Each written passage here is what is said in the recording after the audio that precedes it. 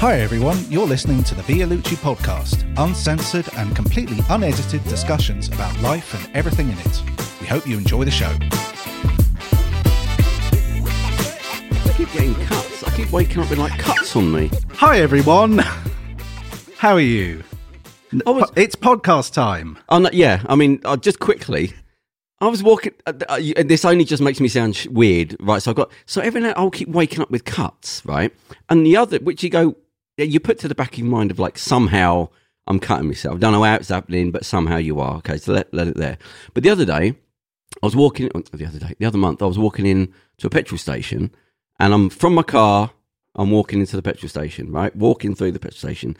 Before I get to the door, I feel like a nick on the back of my hand, and I look, and the sort of blood coming down my finger. I'm thinking, what's that? That just happened just now as I'm walking in between cars. And I've just seen another one. Look, there. What's that? Why is that? I didn't cut myself. Okay. I mean, I don't know where that goes. No. I wake up with bruises sometimes, and I feel like someone's beat me up with a pool cue when I've been asleep, and it's but you do bang if you're walking. That's cuts. I've got nothing, so I don't even want to bring it up. It's just I'm sort of airing it, and somebody go, "Well, I've got an idea. I read a book once." No, there's nothing. Right. Well, Amelia. Did I say Amelia? Yeah, that's God, I know. Kallman. That's me. Kallman. Where does that originate from? So it's actually Swedish. So I think it's pronounced Kallman in Sweden. So it used to be Kjalman. But then my great-grandfather, maybe great-great-grandfather, immigrated through Ellis Island and realized that the Americans don't do KJs very well. Oh, okay. So it got changed to Kallman. Oh, lovely. You're so you've started sort of two lives, really. The Futurist. I literally Googled to make sure you were the same person, just to make sure. Okay, no, you were the person that wrote the book, and now is classed as a futurist. Yeah. So what should we do first? Let's do the Futurist first. So I'm not a Luddite, although I think the Luddites get a bad reputation. They're not quite the one-dimensional. A lot of it was to do with safety and health and safety, really. But it wasn't people that hated technology. Are you sticking up for the Luddites? Well, no, but they were a lot of them. They've got a bad rep in history. No, but we need to a lot of their stuff was them. Because they were putting kids in charge of machinery and things that were getting hurt, and they say no, they're not. They're now qualified to be using this. People are getting hurt. It wasn't we hate technology. It was a lot to do with people they're getting hurt by using these machines. Now that's dwarfed by everything else. But generally, I think they get a bad rap. Do you know the origin of the word sabotage?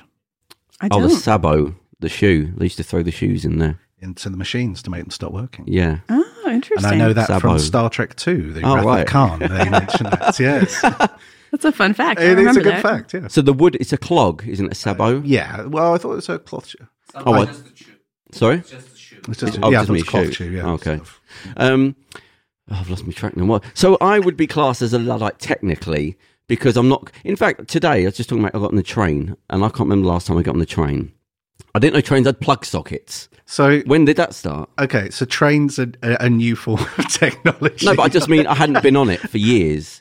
Because times flip and I can't catch up. So I remember going on the bus like 15 years ago with money, and he said, "No, we don't accept money. We've got an Oyster card or whatever it was." And I was like, "What are you talking about? You don't accept money?" "No, we don't do that anymore." I was thinking, all right. And then I went to go back on about 5 years ago. And I went to the station to say the sweet shop to say, "If you got the Oyster?" I said, "No, you don't do that. You can use money again." I'm like, make your mind up, people. Anyway, but I had to get on the train recently. Just to confuse you, they've just ruled that you can't do money anymore on buses. Right. You see, you should. Life's not complicated enough. You should do it like I used to do this. Like foreign taxi drivers who are demanding like 58 quid for like a £3 taxi ride. I just put the money down on the floor. I put the money down on the seat. Just go, right, there we go. You can give it to the house. Walk off. And it'd be like, right, you can have that or nothing. Well, when I used to work... You should do that with a bus, I'm saying. Just put down the money. Put the money down the floor and just walk off. Yeah. When I used to work in nightclubs, it's quite big clubs, and obviously you get a lot of... it had 5 bars in there, and a lot of fake money used to come through every night. And it was usually from minicab, people that run minicabs. Because what they were doing is at night time, when people are drunk, they're giving them change and just giving them the fake coins. They don't know what they can get them back. But the other one was police officers. You'd catch people, yeah. To the point where there's some other problems, but one of the chief constables or whatever come down and said, if you catch anyone, I want you to call my number, because it was getting silly. Like, he had to go above the head of police officers to say, like, we keep catching your fellow. They let them go, but they kept saying, look, we keep catching, it's getting embarrassing. Like, your lot of thinging with money. And he said, all right, from now on, let me know, and I'll have to come sort it. But the minicabs, which you understand, the minicabs, they're passing it off when people are drunk. Yeah, there's your change, mate. It's like a £51 note. Oh, well, I've lost my... The best fake... Go on. Sidebar. Yeah. The best fake note I ever saw, it was a £20 note, and it had Peter Andre. Oh, come on. The Queen. And it was beautiful, because he was sort of going... And it was mid-90s Peter Andre with the... Right, yeah. And yeah. Bit of six-pack and abs and stuff. And like, and I think it said sort of, £20 FU or something. Oh, for God's sake. Well, at least today was a bit humorous. Yeah. Right. So what I was saying is, I'm not great with technology. Plus, I was 30 years behind everyone anyway, because I had a bit of a dodgy life. So I never came into the world till I was about 30. So I'm just way out the bloody zone. I don't know what's going on. And I thought, right, so Futurist, right, technology, I get it. I'm just worried about the downsides. I hear you. You should be. And I listened, I listened to... Skynet. Yeah. I listened to a few of your interviews, and I thought, I feel a little bit better. You're positive about it. I trust you. Then you brought up the thing about, oh God, I've forgotten it now. But there's a condition where people are playing games all the time, and they come out and they're expecting noises and things. What was it called? It was a condition. I can't remember. So it's called gaming transfer phenomenon. That was it. Yeah, the 3-barrel. Yeah. And basically, when we spend too much time in front of a screen on a game, we start to see and hear the things from the game inside our real life. Yeah. So Minecraft is one of those games where you start to see things in squares and hear the sounds from the games. Yeah. And it's a psychological effect. So people who, work inside virtual reality and stuff and develop in there, they're coming out of these experiences feeling this dislocation. Yeah. And, I have a friend who used to say that he'd come off of doing this development work, and then his instinct was to walk into traffic, because in virtual reality, you can walk into traffic and nothing happens. There's no consequence. So as we start to spend more time in these worlds, that's going to be something that we have to pay attention to. That's super interesting, because I have actually experienced that myself. In what way? I went through a phase where I played a lot of Skyrim. Right. I racked up about 700 hours on it. 750 hours. That's DLCs. Not healthy. No, it wasn't. I was unemployed at the time. Oh, okay, right, yeah. Self-esteem didn't have a lot going on. It was there, and someone bought me the game. I didn't even pay for it. I think my mate gave it to me. So that's what I was doing with my life back then. And there was a point where, I remember I went outside on my rare excursions outside. I was in a wood, and then I saw loads of flowers, and I thought, I should pick those up so I can make potions out of them. Oh no! And then I was just like, oh wow! I honestly thought that for a minute, and I was like, and I thought, oh God, okay. See, it feels like, it's like, I get it, right? There's Facebook, and you've got Google over there, and it's all exciting, and all the people following them, and the thing, and the tech, and it's all great. But I feel like I'm sort of looking ahead at the carriage, and there's nobody at the front of it. And I go, is anybody steering this thing? Because I'm looking back, and there's a sort of detritus of anxiety and stresses, and people that can't, what's the ikikomori? With people with anxiety can't go out their houses, which will come here. There's no, whatever's happening over in Tokyo will come here. What? I think it already is after coronavirus and stuff. I still know some people who are feeling that way. That is very true, and I know there's a push to go back to the workplace now, especially with furlough finishing and just a lot of big companies coming out stating, you've got to transition back to the workplace. I know a lot of people, where I'm working stuff, a lot of people are resistant, and a lot of people are still very anxious. And these people who are double jabbed, and a lot of them don't have underlying health conditions, but there's still that sort of mentality, you know what I mean? And because it's weird how quickly we can get into a habit, Yeah. We all essentially went through a trauma as a global society, and we're still kind of having to deal with the after effects of that. And I don't think that we have even begun to see, the actual effects when it comes to things like mental health and the future. And the other problem is, at least if you're over 30, you can still, you were given tools at least that you can still hang on to. But if you've grown up not running around in the street and all that, you haven't got those tools yet. And if you've never experienced them, and now you're 20s and 30s, and it's only tech, you've sort of got a big problem. Like, it feels like, like the Wild West, when they said like with the gold rush, the internet's like the Wild West. Like there's all these things and the rules haven't caught up yet. There's no sheriffs. People are doing what they want. The rules haven't. What do we say? What can you say?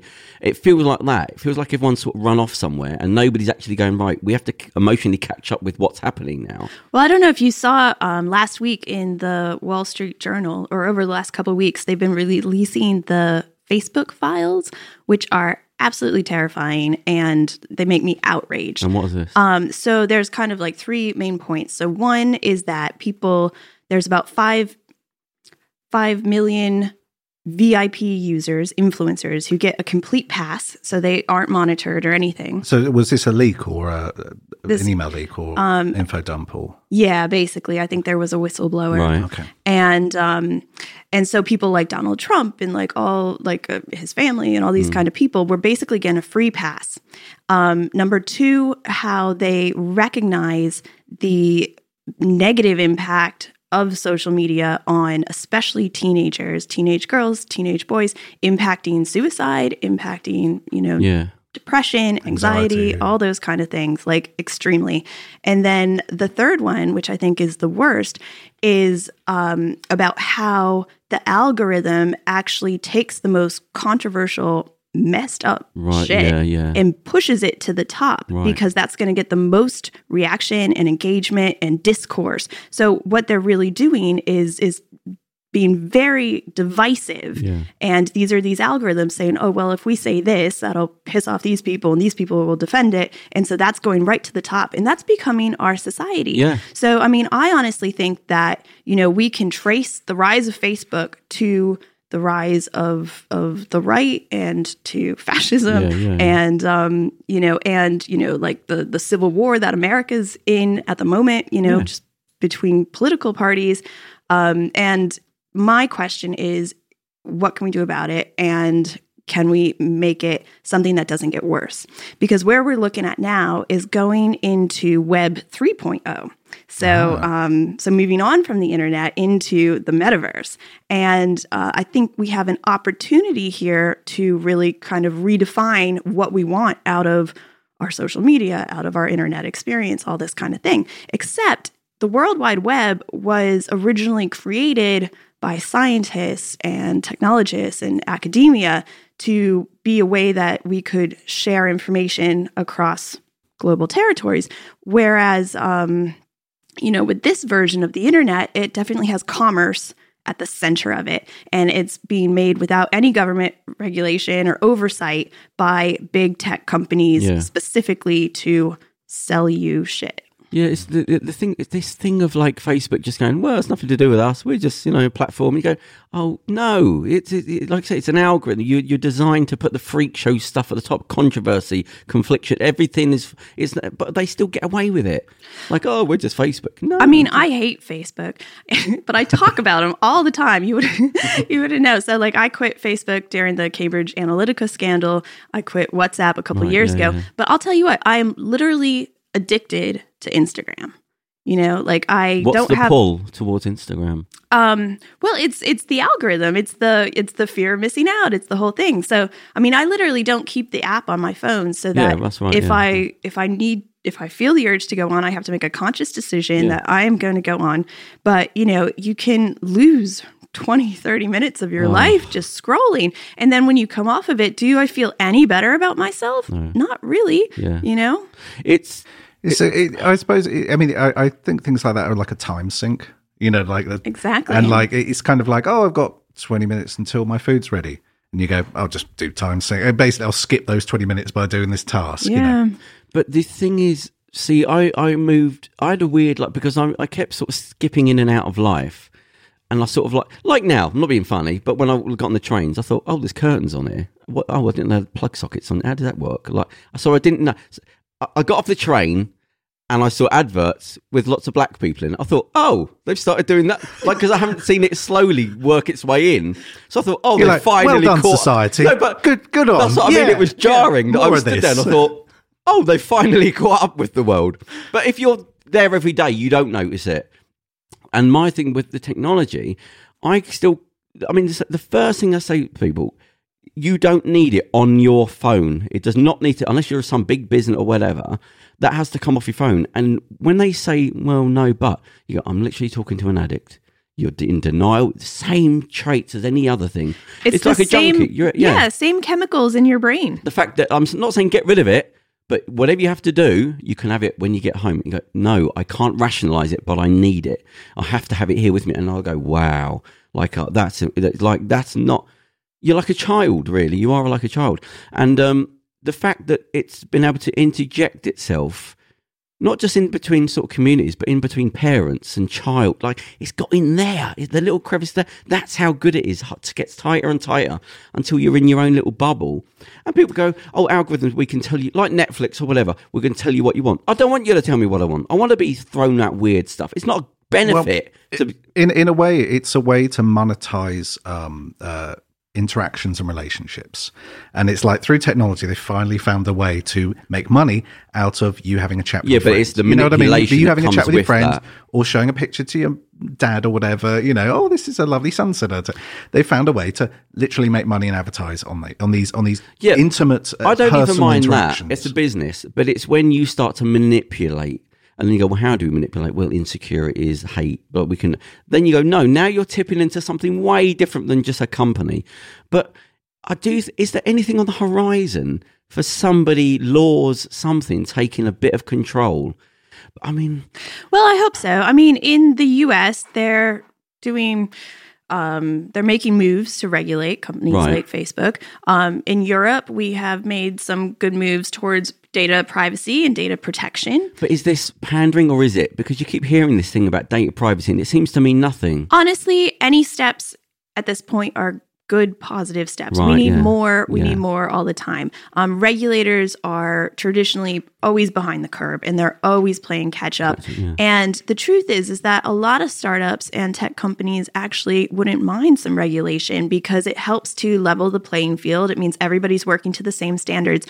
And also, I mean, there's the fear of stifling innovation, but then there's also the fear of people going too far and then not being able to come back from it. Yeah, it feels a bit like that with technology. It's just like, just run ahead with nobody.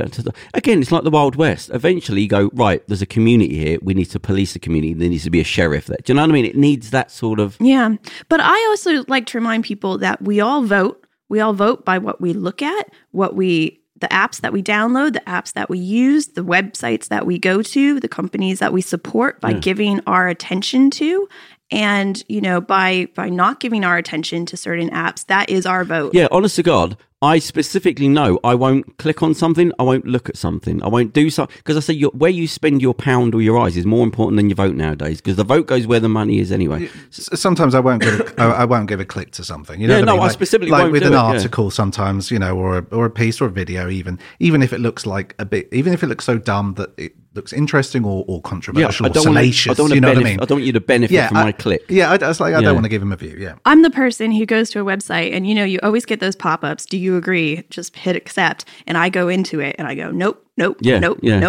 You had a little phase of that, didn't you? I did for a long time. About 2 weeks. No, I did for a long time, and now I'm just like, I don't care. I can't be bothered. You've broken me. It's really bad. So I used to go through every single bit, like every site, every time. And I think there needs to be I hate to say this, but there needs to be like a moral court. Yeah, legally, your solicitors, your 10 pages of legal paper said this and that, but morally, was it right? No, was anybody morally? I know you don't. I don't want to get to sort of Sharia law. This is what I'm saying. Is you're starting to get into like religious courts. But did you ever see that Black Mirror where they had, basically in the T's and C's, everybody checked something off and just accepted it, and it was the singing competition, and basically I think it ended up in if you lost, you got killed or something. But we said yes to the T's and C's.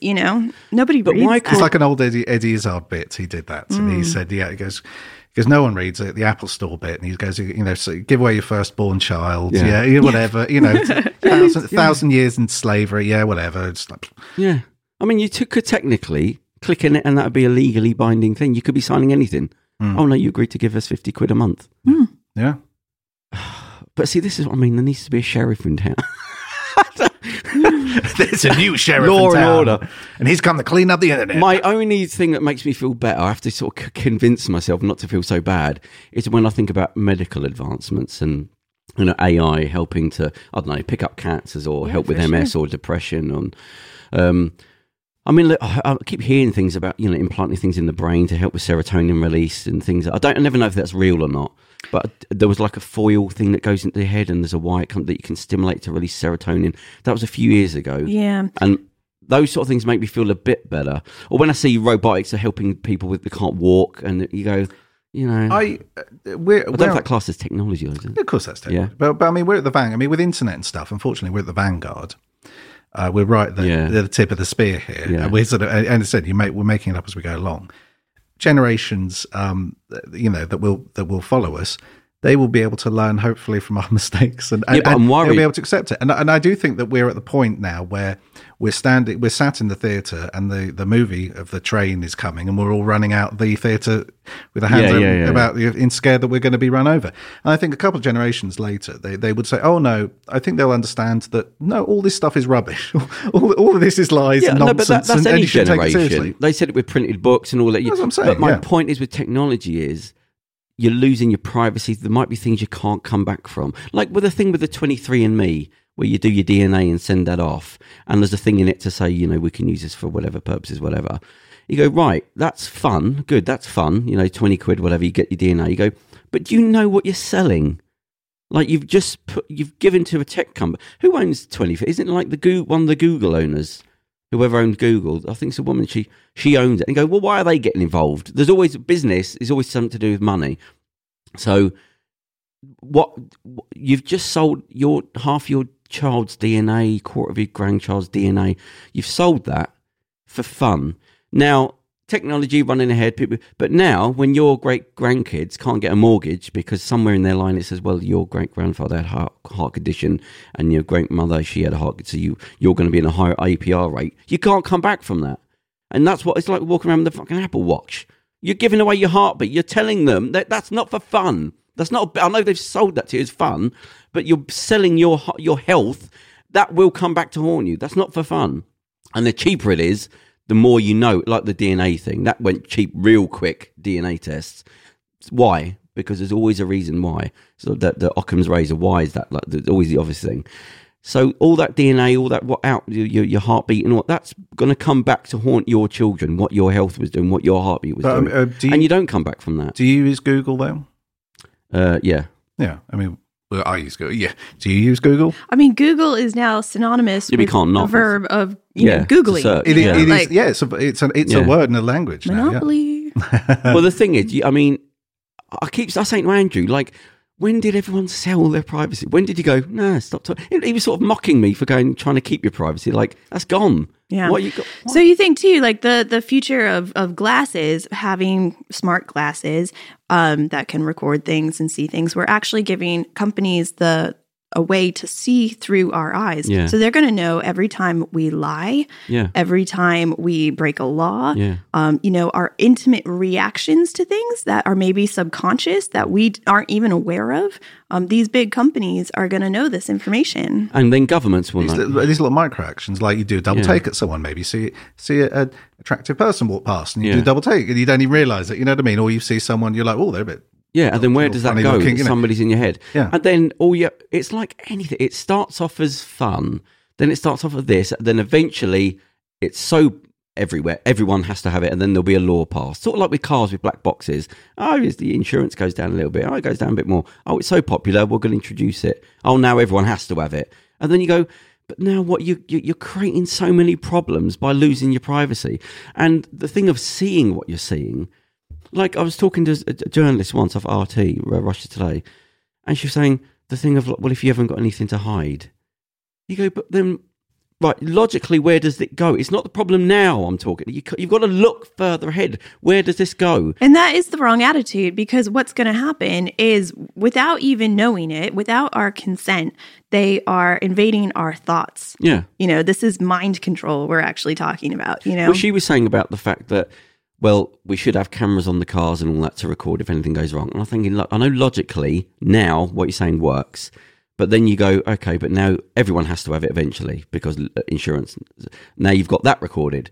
But then you could say that with the government, as I was saying to her, if you say, well, if you've got nothing to hide, which on the face of it makes sense, why not have a camera outside? Is everyone safe?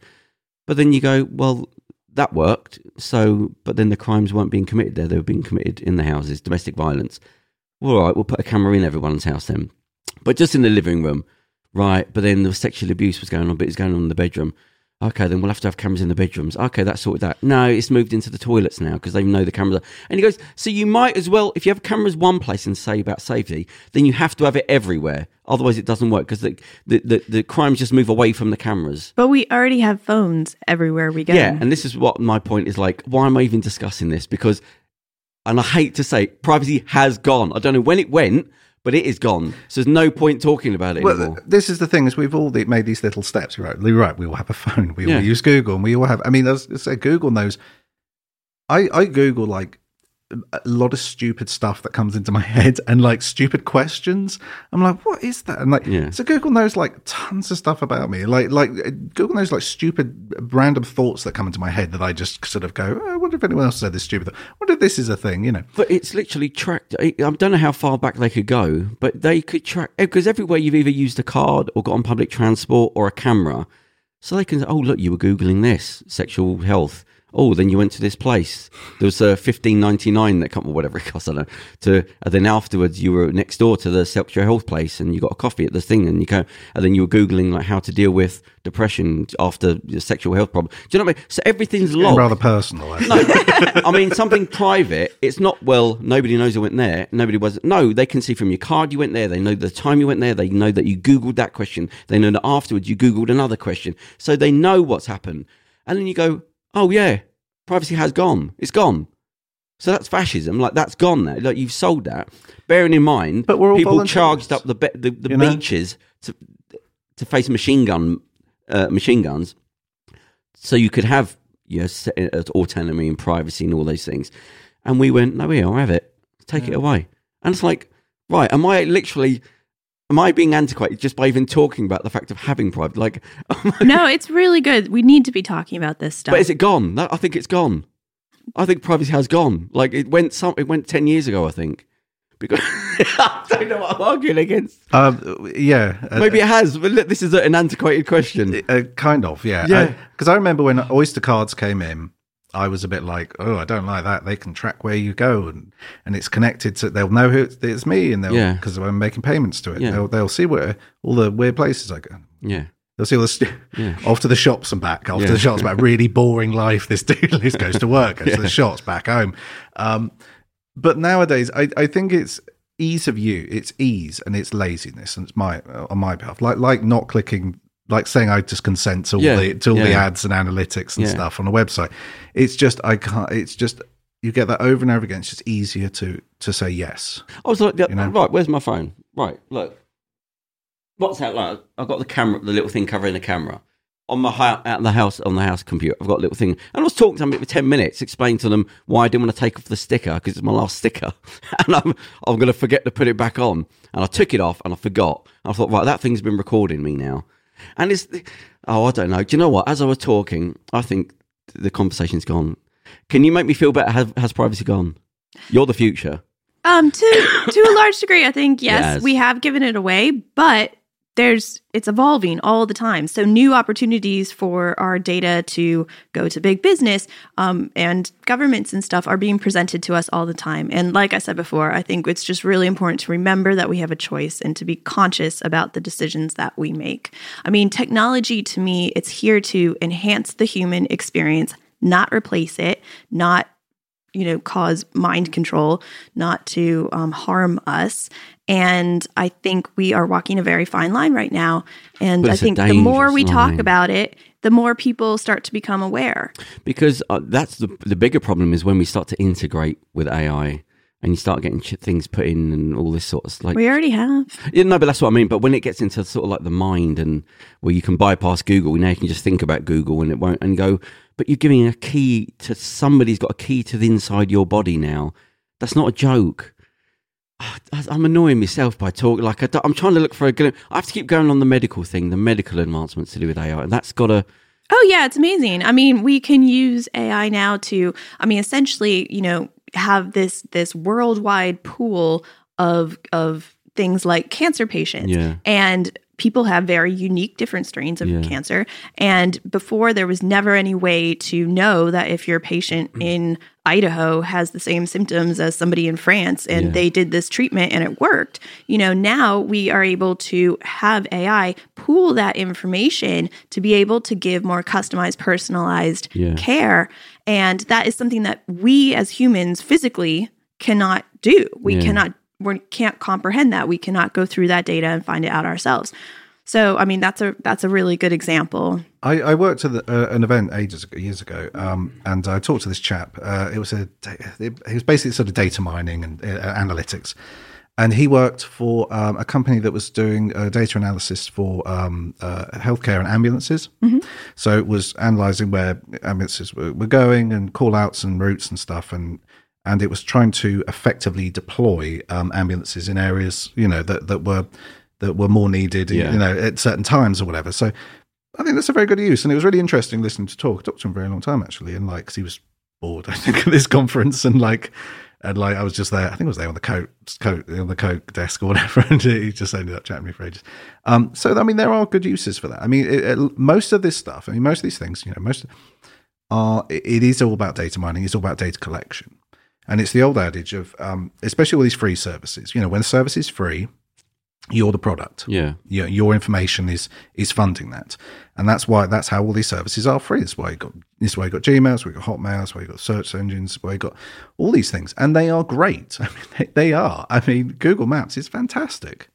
And Google Street View, it's great. Honestly, in the old days, I used to have to buy an A to Z, and I still got them, and I laugh because I got them in my bookshelf. And I remember with places I've lived and stuff, I used to have to go buy an A to Z. And sometimes I used to put it in my pocket, and I used to have to look where the hell I'm going and try. Yeah, but you would have now it's new to you, so you need Google Earth because people that can't use maps now. Well, yeah, but I still use it on the thing. But and like trying to find a bus and stuff. You're like 2 a.m. and in the middle of nowhere, and you're trying to find a bus, and you're like, I don't know where the hell. That's great. That's great. I don't know. That's a great service. Yeah, I think we're just relying too much on it. What would happen if the power went down? I don't want to get too dramatic. We're going to find out this winter, aren't we? I have a feeling this is going to be a bit of a rough Christmas. Hopefully, I'm wrong. As soon as they say "don't worry about it," it's like, what? I wasn't worried. What? As soon as they come out and say, "Okay, don't worry, everyone. There's not a fuel shortage," and everyone goes, "Whoa! There's a fuel shortage." What's that about fuel shortage? Yeah. As I say this to my mate, and it's a bit of a nasty thing, but it's like someone coming along and saying, "Right, don't worry, I'm not going to drug you and touch you in your sleep." Yeah. And you just go, I'm sorry, what? And you go, but I'm not going to do that. I'm not going to drug you and touch you in your sleep. And you go, I didn't know that was an option. And they go, well, good, because I'm not going to do it. And you go, well, now I think you are. Yeah. I didn't realise that was on the cards. Well, it's not. So don't worry about it. It's fine. Yeah. So you're how did you I remember you got into this by being at an event. Yeah. So what was the story? I can barely remember it. So I needed a job, any job. So I'm American, if you couldn't tell. And I have been living in China, and I had a nightclub in China that was really successful, but that became a problem. And I got thrown out of China. So I came to this country, and it took me 2 years to get a visa to work. And during that time, they threw me out of this country for a while, and I had to come back, and all this, it was a big old mess. And that's when I wrote my book, was because I had that time period. But then as soon as I got a visa, I needed a job, any job. I didn't really care. And I had a friend who was going to this innovation conference, and I said, I'll go along with you and I'll host your booth and I'll talk to people and maybe network and maybe somebody will give me a job. And there was this really cool booth next to ours, and it had lots of technology. It had like holograms and touch screen tables and virtual books and all this stuff I'd never seen before. And I just kept asking loads of questions and going over. And then finally I was bringing my people over and explaining to them what had been explained to me. And somebody said, "Do you work for us?" And I said, "No, but I should." And a week later, I was hired as a marketing assistant at a creative technology agency. And there I worked my way up to become their global head of innovation. And I opened up innovation labs where people could come and get hands-on with the latest new and coming technology and really get to experience it. And what was great about this was the timing. So it was 2013, and that's when Google Glass came out, and that's when the Oculus Rift first got kickstarted. So these technologies were new to everyone, and I got to have all this kind of hands-on frontline experience with it. And then it kind of took off from there. I started, I found that because I come from a theatrical background and not a technical background, I have a bit of a talent for being able to make this intimidating technology accessible to people and take this something that's really complex and make it something that everybody can understand. Because if I can understand but it was that out of the blue. There was it. No, you weren't sort of nerdy or geeky before. You weren't subscribing to Tech Weekly or nothing. It was just that sort of random. It was that random, yeah. And I'm a very curious person. Right. I'm a very kind of enthusiastic, passionate person. So, and I love being on the cutting edge. Like I've always loved to kind of be on the forefront. And like I said, I found kind of a niche there, and then I started to get hired to speak about it and my work in virtual reality. I also did the first burlesque show in virtual reality in 2015. Okay. And I did some experiments in it that were really cutting edge at the time. And then 2017, I went freelance as a futurist. Okay, and that's when it's all. I had a meeting with somebody 10 years ago, and he turned up and he had the glasses with the camera on it. That would have been Google Glass. Yeah. So as a futurist, if you were out with somebody and they turned up wearing that, does that still offend you? Would that be weird to you, or do you go, "No, it's technology"?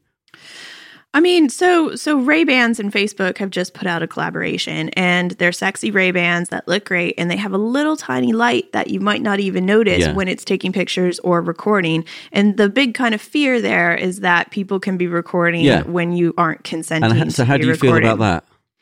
I think it is a genuine concern, but we are moving into that direction. So, I mean, every of the top 5 biggest tech companies and then the 5 after them are all moving in this direction of seeing our future, not looking down at a screen, looking through our eyes. Augmented reality and yes. Sort of user interface things. Yeah. Well, that's one of the medical things with the eye. They're doing really well with sort of putting chips in eyes to recreate certain lights so blind people can see. I mean, the last one was like 7 or 8 years ago. I remember saying I can barely make shapes out now. So that's good.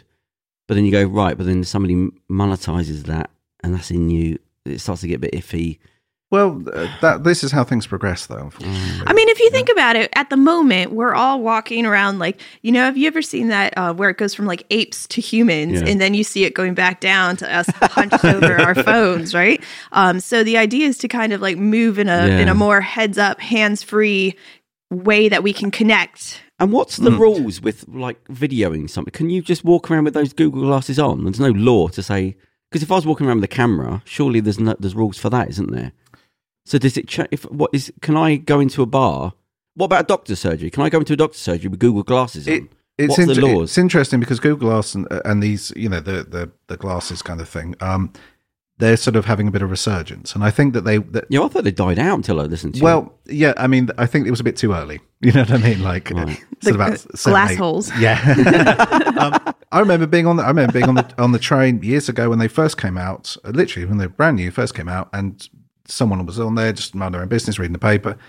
It was very much how they marketed it, and they got it wrong. Like they thought it was going to be able to be a heads-up display for driving, but actually it blocks your view and inhibits your way to drive. And then also they thought it could be something that would be fun to be able to bring up the game scores while you're having a drink at the bar or something like that. But again, people just look like... It's all gimmicky stuff. Yeah. But when you start to apply that to operations and surgery or to people who work in manufacturing, in industry, to be able to have that information overlaid and still be able to use your hands is great. And then also what we can do now is be able to have remote access. So if you can imagine having someone who is an expert in either the surgery or the manufacturing and all this kind of stuff, when something goes wrong or something, to be able to just allow them to see what you're seeing and have them help guide you through the practice. Those are really... Maybe, I mean, an ambulance can have direct access to a surgeon who can't actually be there. He can say, I feel a bit better.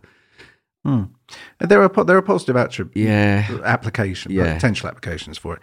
I was going to say, when I saw this chap with the glasses on years ago, it stood out because two guys came up to him and said they didn't want him filming them, and basically tried to get in a fight with him and asked him to take it off. But this guy, he said to me, do you know what he said to me? He said, because I said, are you recording now? He said, it's funny. He said, everyone says that. And I wanted to slap him. I was like, well, there you go then. Because he's got it on. I think, right, I'm immediately changing my opinion based on the fact that you've got a camera on me. I don't know where it is or it isn't. Even if you say it isn't, I still don't trust you. So now this whole interaction is not real anymore. So I knew it wasn't going to go ahead. I want to end the technology thing on what we just said there. I feel better there where you're saying about the fact that, people's lives could be saved by it. So, to go to your book, so where were you born? I was born in Pittsburgh, Pennsylvania, but I was raised right outside Washington, D.C. in Virginia. Okay. So, did you grow up in the theatre? Yeah, so... my mother was a director. She was one of the first female directors at CBS. Film. Oh, okay, right. Television. And I guess I was a bit of a problem child, and she recognized I needed an outlet. A creative. A creative person, yes. And so I started going to auditions and got involved in theater, and I was a child actress. So I did some TV films and commercials and theater, lots of theater. And I grew up. And what happened there? How did your acting career go? Yeah, it went good. Teenager. I mean, it was great. I had a lovely little career. And then I went to college and I studied acting. And then I went to Oxford and I studied Shakespeare. And it looked like I was kind of going down that path. But to be honest, when I stopped to think about it now, I realized that it's an industry where you are constantly getting rejection and you're always putting your fate in somebody else's hands. Yeah. And that's, as I know myself better as an older person now, that is not my style. Right, I really like to be kind of in control of my own fate and that kind of thing. It's that weird thing of like, it's a vanity profession with mostly rejection, which is the worst two types of people. Exactly. Well, and that's another good point is I realized at some point that I don't really like actors very much. Yeah. Some of them. No, I'm sure some. Yeah, it all comes down to the individual. I sat with an actress who just left acting school, who was determined to tell me about the things that she knew.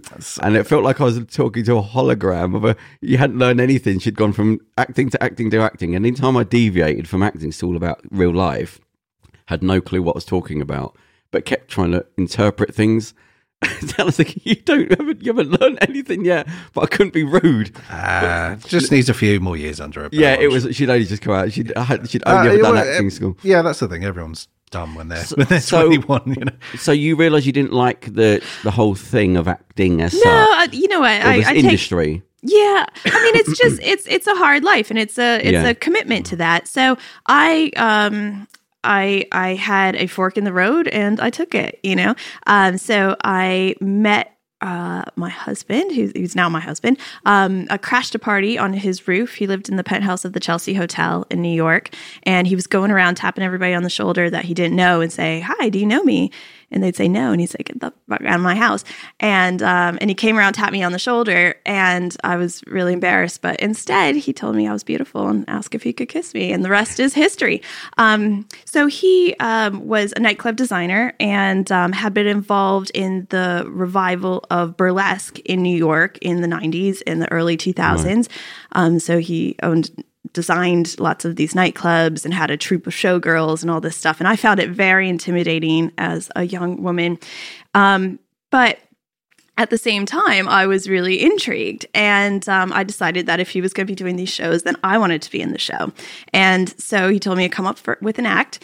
And so my act was I can I wrote and performed any movie in 3 minutes as a showgirl. So I get everybody in the theater to write down a movie on a piece of paper, and I pick one out, and I could perform that movie in 3 minutes. The Godfather. The Godfather, I do that one. Yeah, Titanic, King Kong.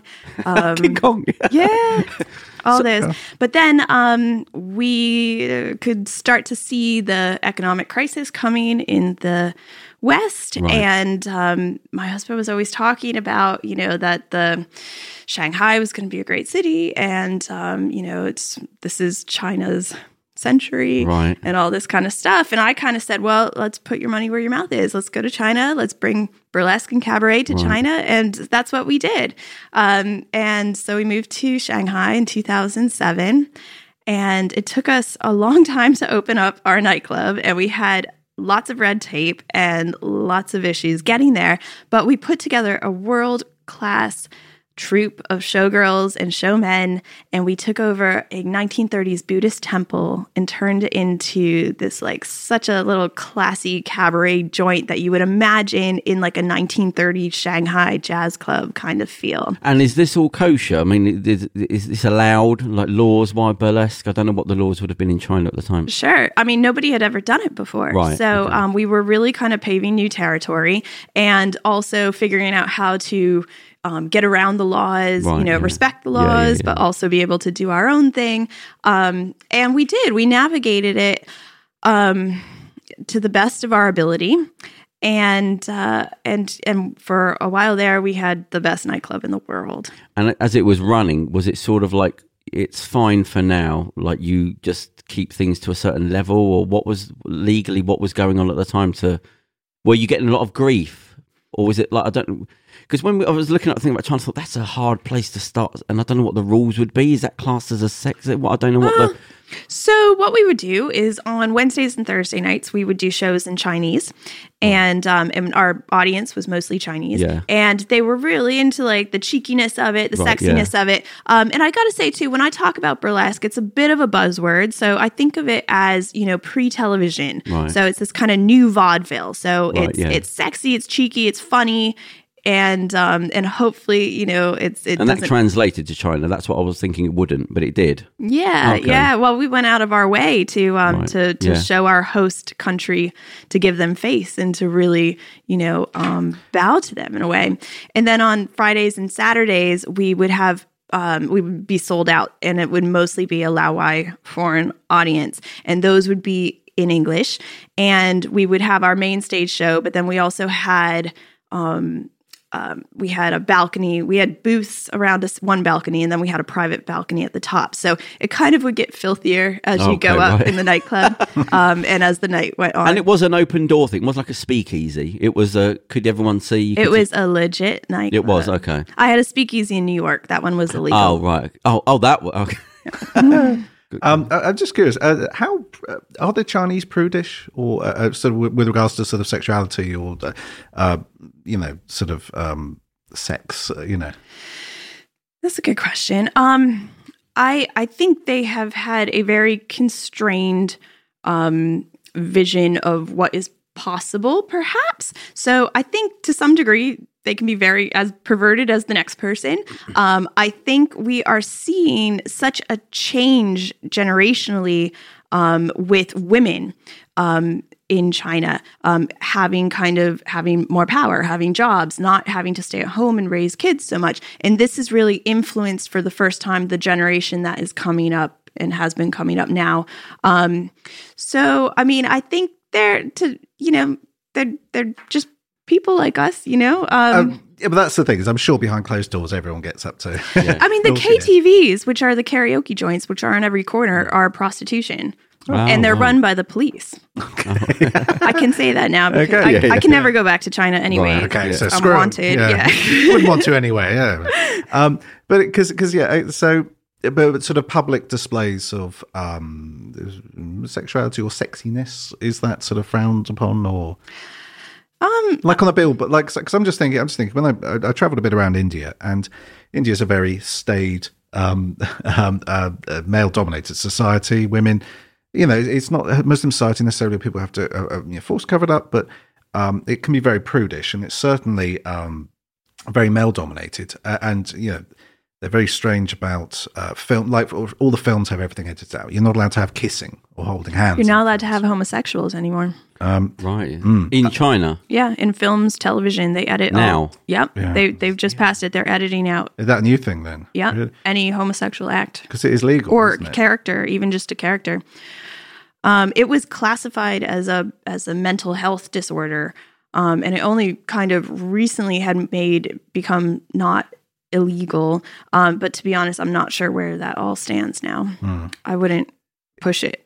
Yeah, that's the thing. Because I was going to say, like with India, a bit of a prudish society. However, every single product has an attractive lady on it. Like the bottles of Coke, like billboards everywhere. They've got sort of models and these very attractive women everywhere. So although it's a very prudish society, they just ram sort of this sex at you everywhere and everything. I mean, chocolate bars have a model, attractive model on it.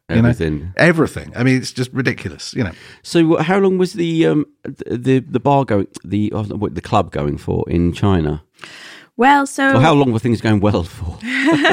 About a year. Oh, just a year. Yeah. Oh, God. Yeah. I mean, we attracted lots of problems. Because we had lots of international attention.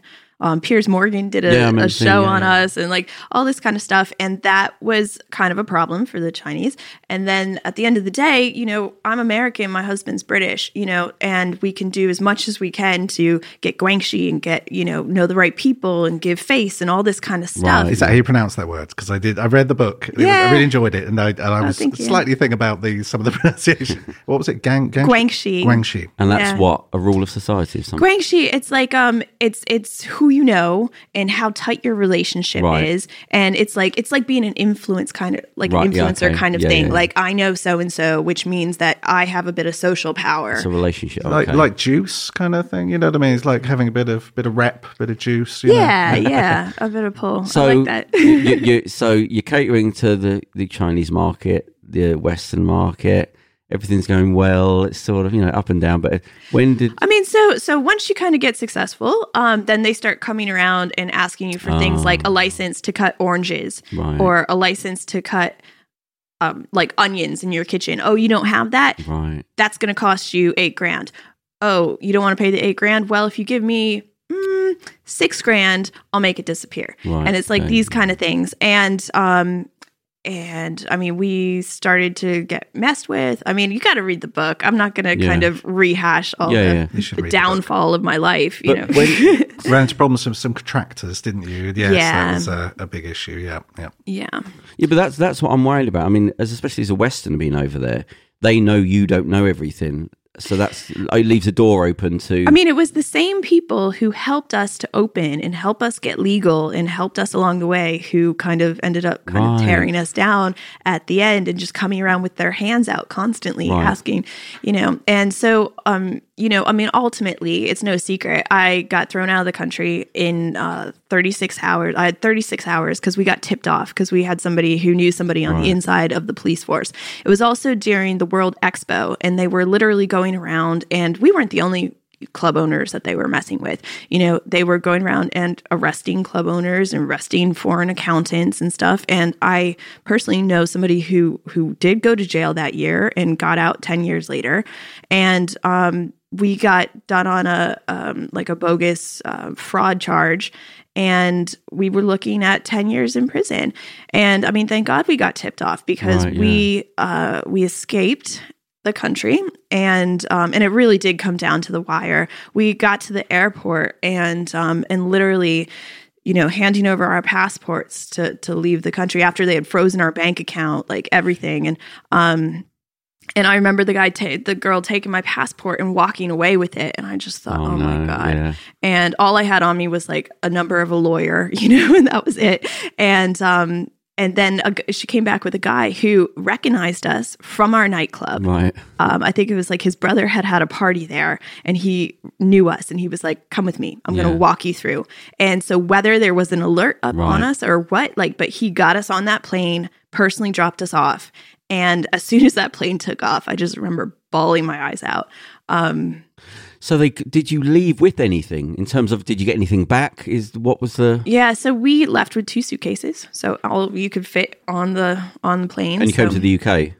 No, we went to Bali because we thought it was going to blow over. I mean, because we had lawyers, we had partners, we had Guangxi, we had, and so we just thought, okay, we're going to get out and it'll blow over and we'll be able to go back. And so we spent probably about 10 days, 2 weeks or something in Bali, and our life had just been blown apart, and we have no money. Our bank account's been frozen. So we have no money. We have 2 suitcases. We have no prospect of where to go or what to do next. And we found out that we weren't going to be able to go back. So we had to make a call about where to go. We could go back to Virginia and live with my parents, or we could, come to this country and try our best. And my husband has a wonderful group of friends that he grew up with and knows from Bristol, and some who lived in London as well. And they really took us under their wing. So all you were able to do really is get on a plane somewhere. That was it. So you had to be looked after at the other end because so everything you've left behind up to now, has there been anything that you've got back or anything that you could? So we did manage to get some things back, like some random things back.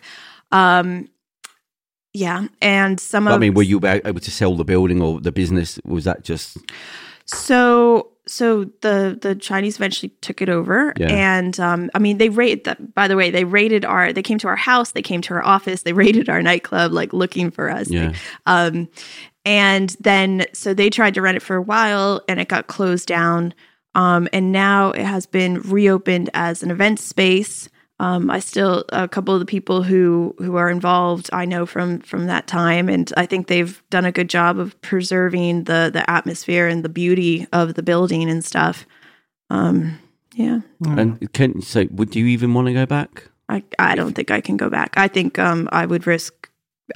It would be a risk to go back, so I don't. Even if they said you could come back, it wouldn't be worth the risk. I don't want to. I'm not going back to China. Fair enough. Yeah.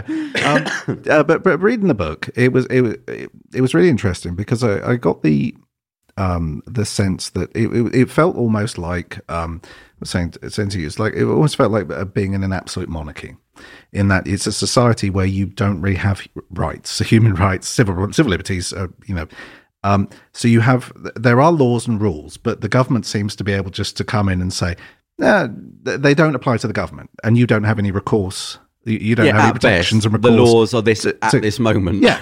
Well, they can just say, we're arresting you for something, and you can go to that's prison. What's happening in Hong Kong right now. Mm-hmm. That's a genocide against the Uyghur people that is happening right now. You're right. Yeah.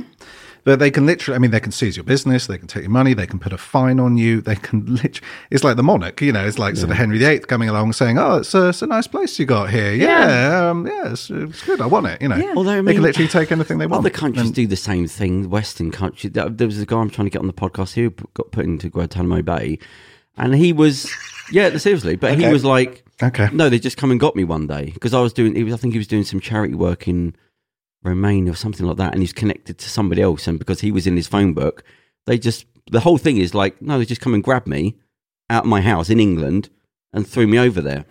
And 2 years later, it's like, hang on, no, the laws, you can't do it. I'm a British citizen. And go, nah, when it comes to it, it doesn't really, we can do what we want. With China, there was a real opportunity there. It really felt like when we went over there and stuff that they were opening up opportunities for foreigners. They wanted us there. They wanted our money. They wanted to be not seen as the world's sweatshop anymore. They want to be seen as the world's superpower. And, and we helped their image. And then they kind of blew it, It was like... I don't know when that happened, because I thought, money's got in there. Around 2009, 2010. As soon as they open up a McDonald's over there, that's it. The doors have been kicked open. But now it started to go back again. I thought they were sort of going that way, and now they're not. They're coming... they do. They seem to do this, don't they? They seem to let people. They seem to give a bit of rope, bit of leash, bit of leash on the leash, and then we're all right. All of a sudden they'll yank it back. And again, like with the protests in in Hong Kong, people go out and protest and stuff, and sometimes the police will come out and bash them up and they'll fire tear gas. But then they allow these protests to go on and on and on, and then sometimes they'll peter out. And then, 3-4 months later, they'll arrest 10,000 people. They'll just come out and arrest everyone. Yeah. You know? And you think, because you sort of think, things are moving in a positive way, and the path of the thing bending towards freedom and justice. So you think, things are moving the right way, and then they go, nope, and they yank that chain back. Yeah. But I don't know what the benefit that is, because they must know for businesses that you're in an impossible situation there, because you're undermining confidence, which is, so that's it. No, nobody's going over there if you can just grab things at the last minute. I mean, if you have very deep pockets, if you're like a McDonald's, those kind of companies probably do really well over there. Was it Google? What was the problem with them saying no? There were certain things they didn't want to show in Google, so they said no. Well, we're not going to go there then. Haven't Google pulled out? Yeah. Yeah. So they are out. They are out then. Yeah. They got their own search engine, don't they? I mean, in some ways, because it is, quote, communist society, they have some benefits to that. Like, everybody uses WeChat. You use that to pay. So, like, at dinner, everybody can, divide up the check and pay at once just using your phone. All these kind of, like, there's some things that actually work really well, being able to just put a mandate out that from now on we're using facial recognition, where these things are allowed, these things aren't allowed, and so the whole club, the burlesque thing, the theatre, all that, is there anything in you that's doing that now, or is it just the future, the technology stuff? Is there anything that's holding on? Well, so I have over lockdown I wrote a new book. Oh, right. So how far into it are you, or you've done? Well, I've finished it, and I've just gotten to the point where I've started to kind of submit it to agents and stuff. Okay. So keep your fingers crossed. Wish me luck. Okay, good luck with that. Thank you. And it's about the Chelsea Hotel. So I mentioned, so my husband lived there for 25 years, and I lived there for the last 3 years before it got sold. So the Chelsea Hotel, I don't know if you're familiar with it. I don't know. But it is absolutely legendary. It's kind of like the bohemian rock star hotel. So like Janis Joplin, Patti Smith.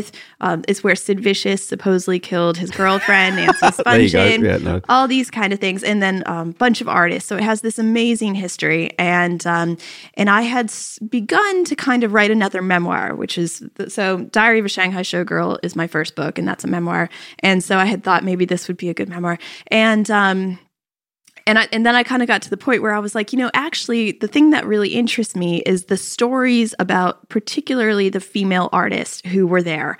So, like Joni Mitchell and Nico and, all these people. And then you had Andy Warhol and his superstars and Edie Sedgwick and stuff.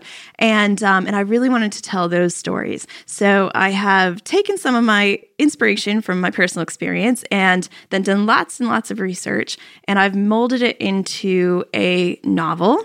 It's called The Last Chelsea Girl. So, so you asked me about the theatrics and stuff, and so I have in my mind that at some point I would love to do kind of an immersive theater show when the book comes out, where you could go into a space and maybe there's different hotel rooms that have different actors playing the different stars, and you could kind of go through it, something kind of like Punch Drunk or one of those kind of things. So I definitely still have that theatrical. Yeah, because that's a lot of experience to have to just move on from that. That's a lot of. I mean, I always think that whenever you've moved from one thing into another, you're almost. Your ideal, the person that could do both. You bring that old things that have been around for a long time, never have really gone out of fashion. They just need to be brought in to the new modern. Do you know what I mean? So when you say things like that, you go, well, that's perfect, and you're the perfect person for it. Is the hotel still there? So what happened is it got sold in 2007 under much controversy. And then I think it got resold again in 2011. And during all this time, it's been closed. So it's not officially open right now. But it's still a structure. It's not flats or anything. Oh, no. It's a beautiful building. And there's still people who live there, residents and I'm friends with some of them, and but they're hoping to reopen in 2022 as a club. No, as the hotel. Okay. But for instance, I'm not exactly sure. Like we had the penthouse, the pyramid penthouse on the roof, in the largest private rooftop garden in Manhattan, and I don't know what they've done with it, but I think it's definitely going to be something like a spa or some shit. Swimming pool or something, yeah. So what's your husband do now? Is he designing? Can you talk about that? Yeah, sure. Yeah. I mean, he's essentially retired, but he is a designer, and he's actually kind of in a neat place right now where he is able to kind of pursue his fine art for the first time. So he used to design album covers, like the House of the Holy, the Led Zeppelin album cover where the kids are climbing up the thing. Well, he did the physical work on that for Hypnosis, and he was the art director for Marvel for a while. And then a nightclub designer, all these things. And he was on stage too as the MC. And he's quite a character in his own right. And but now he is getting ready to do an art exhibition, and he's been making these 3D sculptures that are pretty hilarious. And those at the charity stores, you see those like tacky little things that people get, those little statues, right? So he's taking those and redesigning them and turning them very punk and all kinds of things. I was going to say, like stuff you see on the back of a National Explorer. No, what's it? What's the really trashy one? What magazine? Yeah, the American with the trinkets. Oh, no, the American one. No, not National. It's on the National Geographic. The one with all the celebrity gossip. Oh, forgotten. Anyway, they have. My mum buys it. Not the National Reporter. People? National Enquirer. National Enquirer. Yeah, National Enquirer. They always have these rubbish. They got like Elvis plates and like weird kitten things with like sort of ghost eyes and stuff. Soulless like. Yeah. What was the thing? So he's designing that in a sort of punk.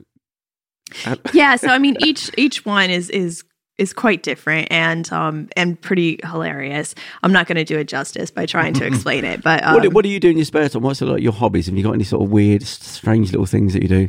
Yeah, well, I have a couple. So I make collage art. So I love cutting up magazines and putting them together. That's kind of how I relax. Okay. And then my latest one is I'm starting to make clothes.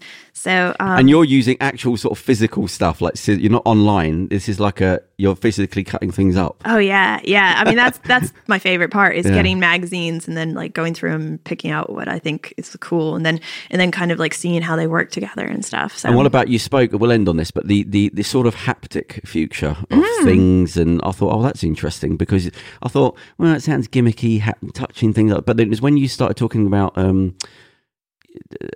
things not being clean and not having to actually physically touch like a cash machine. I thought, I hadn't thought about that. Right? That just the pressure of that works. I think, so there's a company called Ultra Leap, and they allow you to have midair touch sensation. So you're not actually touching any screens or anything like that. But what happens is sorry, you just sort of go near it then? Yeah, and you feel air. So it's ultrasonic technology, so very high frequency air waves, audio waves that make you feel things. Wow. And the thing is that when we start to move into these like augmented reality, virtual reality experiences, we can wave our hands around all we want, but our brain isn't happy because our brain wants to feel like we've touched a button, feel like we've flipped a switch or turned a dial or something. And so this allows us to do that without having to get germs and I mean, you could use it on so many. I mean, opening a door, pressing a button to start something, lift. That's all filthy stuff. I mean, you think about that thing everybody presses to walk across the street. Like, what if you just could press it with your hand? The other day I used the lift and somebody was filthy in front of me. So I specifically put my thing. I just try and do it in my coat now, or like apes. My wrist. Like I'm just sort of pressing stuff my wrist. And I'm desperately and like that bit isn't going to get like dirty or corona on it. You know what I mean? Like that bit I can go without. Well, I spoke to a doctor and he said the worst thing. He said all the germs are built up around your wrist because nobody washes the wrists. Yeah. So they wash up to the hand, but it's all the germ in the shirt. That's where it cuts off. All the dirt gets built up onto there, so you have to get underneath it. He also said to me, always wash your hands twice. He said the first layer, it just doesn't. 3 times. I do it 3 times. Yeah, that's a problem. I'm a little, I got a little bit of a thing going on. 4 minutes a time. Yeah. Turn the light switch on and off. The haptic thing. I thought, okay, I'm back on track a little bit now. Medical, good. Haptic, that makes sense. I just want to know that we're not all running off the edge of a cliff. Like, I want somebody to grab hold of things and go, right, okay, listen, there's an adult in charge now. Well, I'll tell you what. So in 2 weeks in Amsterdam, I'm hosting the T-30 Summit, which is all about what technology can do to help climate change. So we get all the brightest minds in artificial intelligence, machine learning, all these things, and how we can apply it to the environment. So I feel like that's a really positive conversation that's happening. Haven't they got the carbon dioxide machines recently? I saw something like the size of cars. Yeah. What am I thinking? What am I trying to say? Carbon sucks in carbon dioxide. Yeah, I think it was in Iceland. Yeah, that was it. Yeah. But my problem is, it's like, okay, that's good. But when you stand back again, you go, right, you've got to plug the hole over there, which is everyone else. You can't just go, well, we're going to introduce these things here. But if you're still pumping stuff out over there, that seems like you've got to sort the bigger problem out first. You don't fix a tiny little thing when the massive problem is still going. And that's the thing I feel like I wonder we get pandered to sometimes. But it's got to start somewhere, and somebody's got to set an example and set a precedence and, and make it feasible, because if they set an example, we see that it works, we see the figures, the numbers and how it can help, then other countries might follow suit. Yeah, I think it's money. You've got to get them with the money. Like, the government's not going to help you. You have to go, right, I'm not buying that anymore. I'm going to spend more on that. That's the only way things change. And their greed will make them follow that way. Well, that's the thing. I mean, green energy and green technology is such a big industry that's going to be so huge. And it's going to make people can look at like fossil fuels and say, well, the oil industry and blah blah, and polluting industries are going to suffer. But there's such big opportunities, like such a new market there, waiting. And why not? Why not go down there? Why not explore and use technology? And but it feels like the children have to go. Look, sorry, the adults are just going to mess it up. The kids, you've got to force them to change. With did you hear this? Boris Johnson's recent speech in the UN. He went over to the UN and he basically made a joke about. It just fell flat. Like, it was nothing. The Kermit the Frog. It's not. He said it's unlike it's not easy being green. And it was sort of like in the background, tumbleweeds. Just which like, I feel hello, bad is this thing on? Is this thing? Yeah, because I thought it's tough sort crowd, of funny, tough room. Yeah, it's like, I get no respect. But I feel bad because I thought, well, that sort of worked. I mean, it's all right. And you're in America. Yeah, I don't know. He shouldn't be cracking jokes. Yeah, but especially when you're doing nothing about it yourself, to be over there preaching. It was, what was it? It was the G12? Yeah, it was something I didn't know. The G12, the one they had recently. G20. I remember it was more than 7, because normally it's G7, but it was a lot of people, I remember. It was hosted down in the West Country, and I remember, like, they were filming people. They had these photo op bits when they were filming them from, like, a sandbank about a mile down the beach, and everyone was dots on it with the photo lens. And Boris Johnson was walking around they were having a little drink bit where they were also socialising. And he was walking around with several beers as like an introduction thing. And like he was constantly just by himself. Oh, no one wanted to talk to him. And like, I'm just like, yeah, he's a bit of a twat. He's like the Ivanka Trump of... worse, he's like the Eric. Oh God, it's not even there yet. He's Eric. Well, listen, it's been good having you on. You've from the research on you, and I was sort of like, I want to feel a bit better, but then now talking medical, the haptic stuff, I'm a bit more positive about things. I mean, there's two sides to everything. There's opportunities and there's risks, and I think. Well, yeah, you're saying we're on that sort of tightrope, and it can be pushed one way or the other. Yeah, that's down to individuals to. And that's why we need to talk about it, and that's why we all need to kind of take responsibility, and these conversations really help. Yeah, I think that's it. Conversation is part of the help, so you're sort of doing a bit here. Well, good luck with the book. So thank you. It all goes well. Good luck with your conference. Can you thank you so much. I don't know what the rules are with audio. Can you not just get that made into audio? I probably can. Because there's surely that's just sat there waiting. Because I know a company that was doing crime books. He had a crime podcast and he was getting people on that had authors. So he just set up a company just to make them all audiobooks. Yeah. He said mostly people are going to read them. Might be from backgrounds where they haven't learned properly to read. Because I literally can't read. So I'm locked out of a lot of books. Unless it's in audio, I'm not going to be able to go through it. And surely just that's a way of making money. To say, look, here's the book. Yeah, I'm just lazy, to be honest. I just if I had a book, especially if it'd been written previously, I'd be definitely taking it to an audio. But I say, look, nowadays, it's not 1980. It's just sat there, turn the thing into audio, because a lot of people can only listen to audio. And that's an interesting book. We went through it. Well, I'm hoping they turn it into a TV show. So. Oh, yeah. Yeah, no. Yeah. Do you know what? Funny enough, I was speaking to somebody who wanted their own podcast because they had some interesting stuff about a book they wanted to write.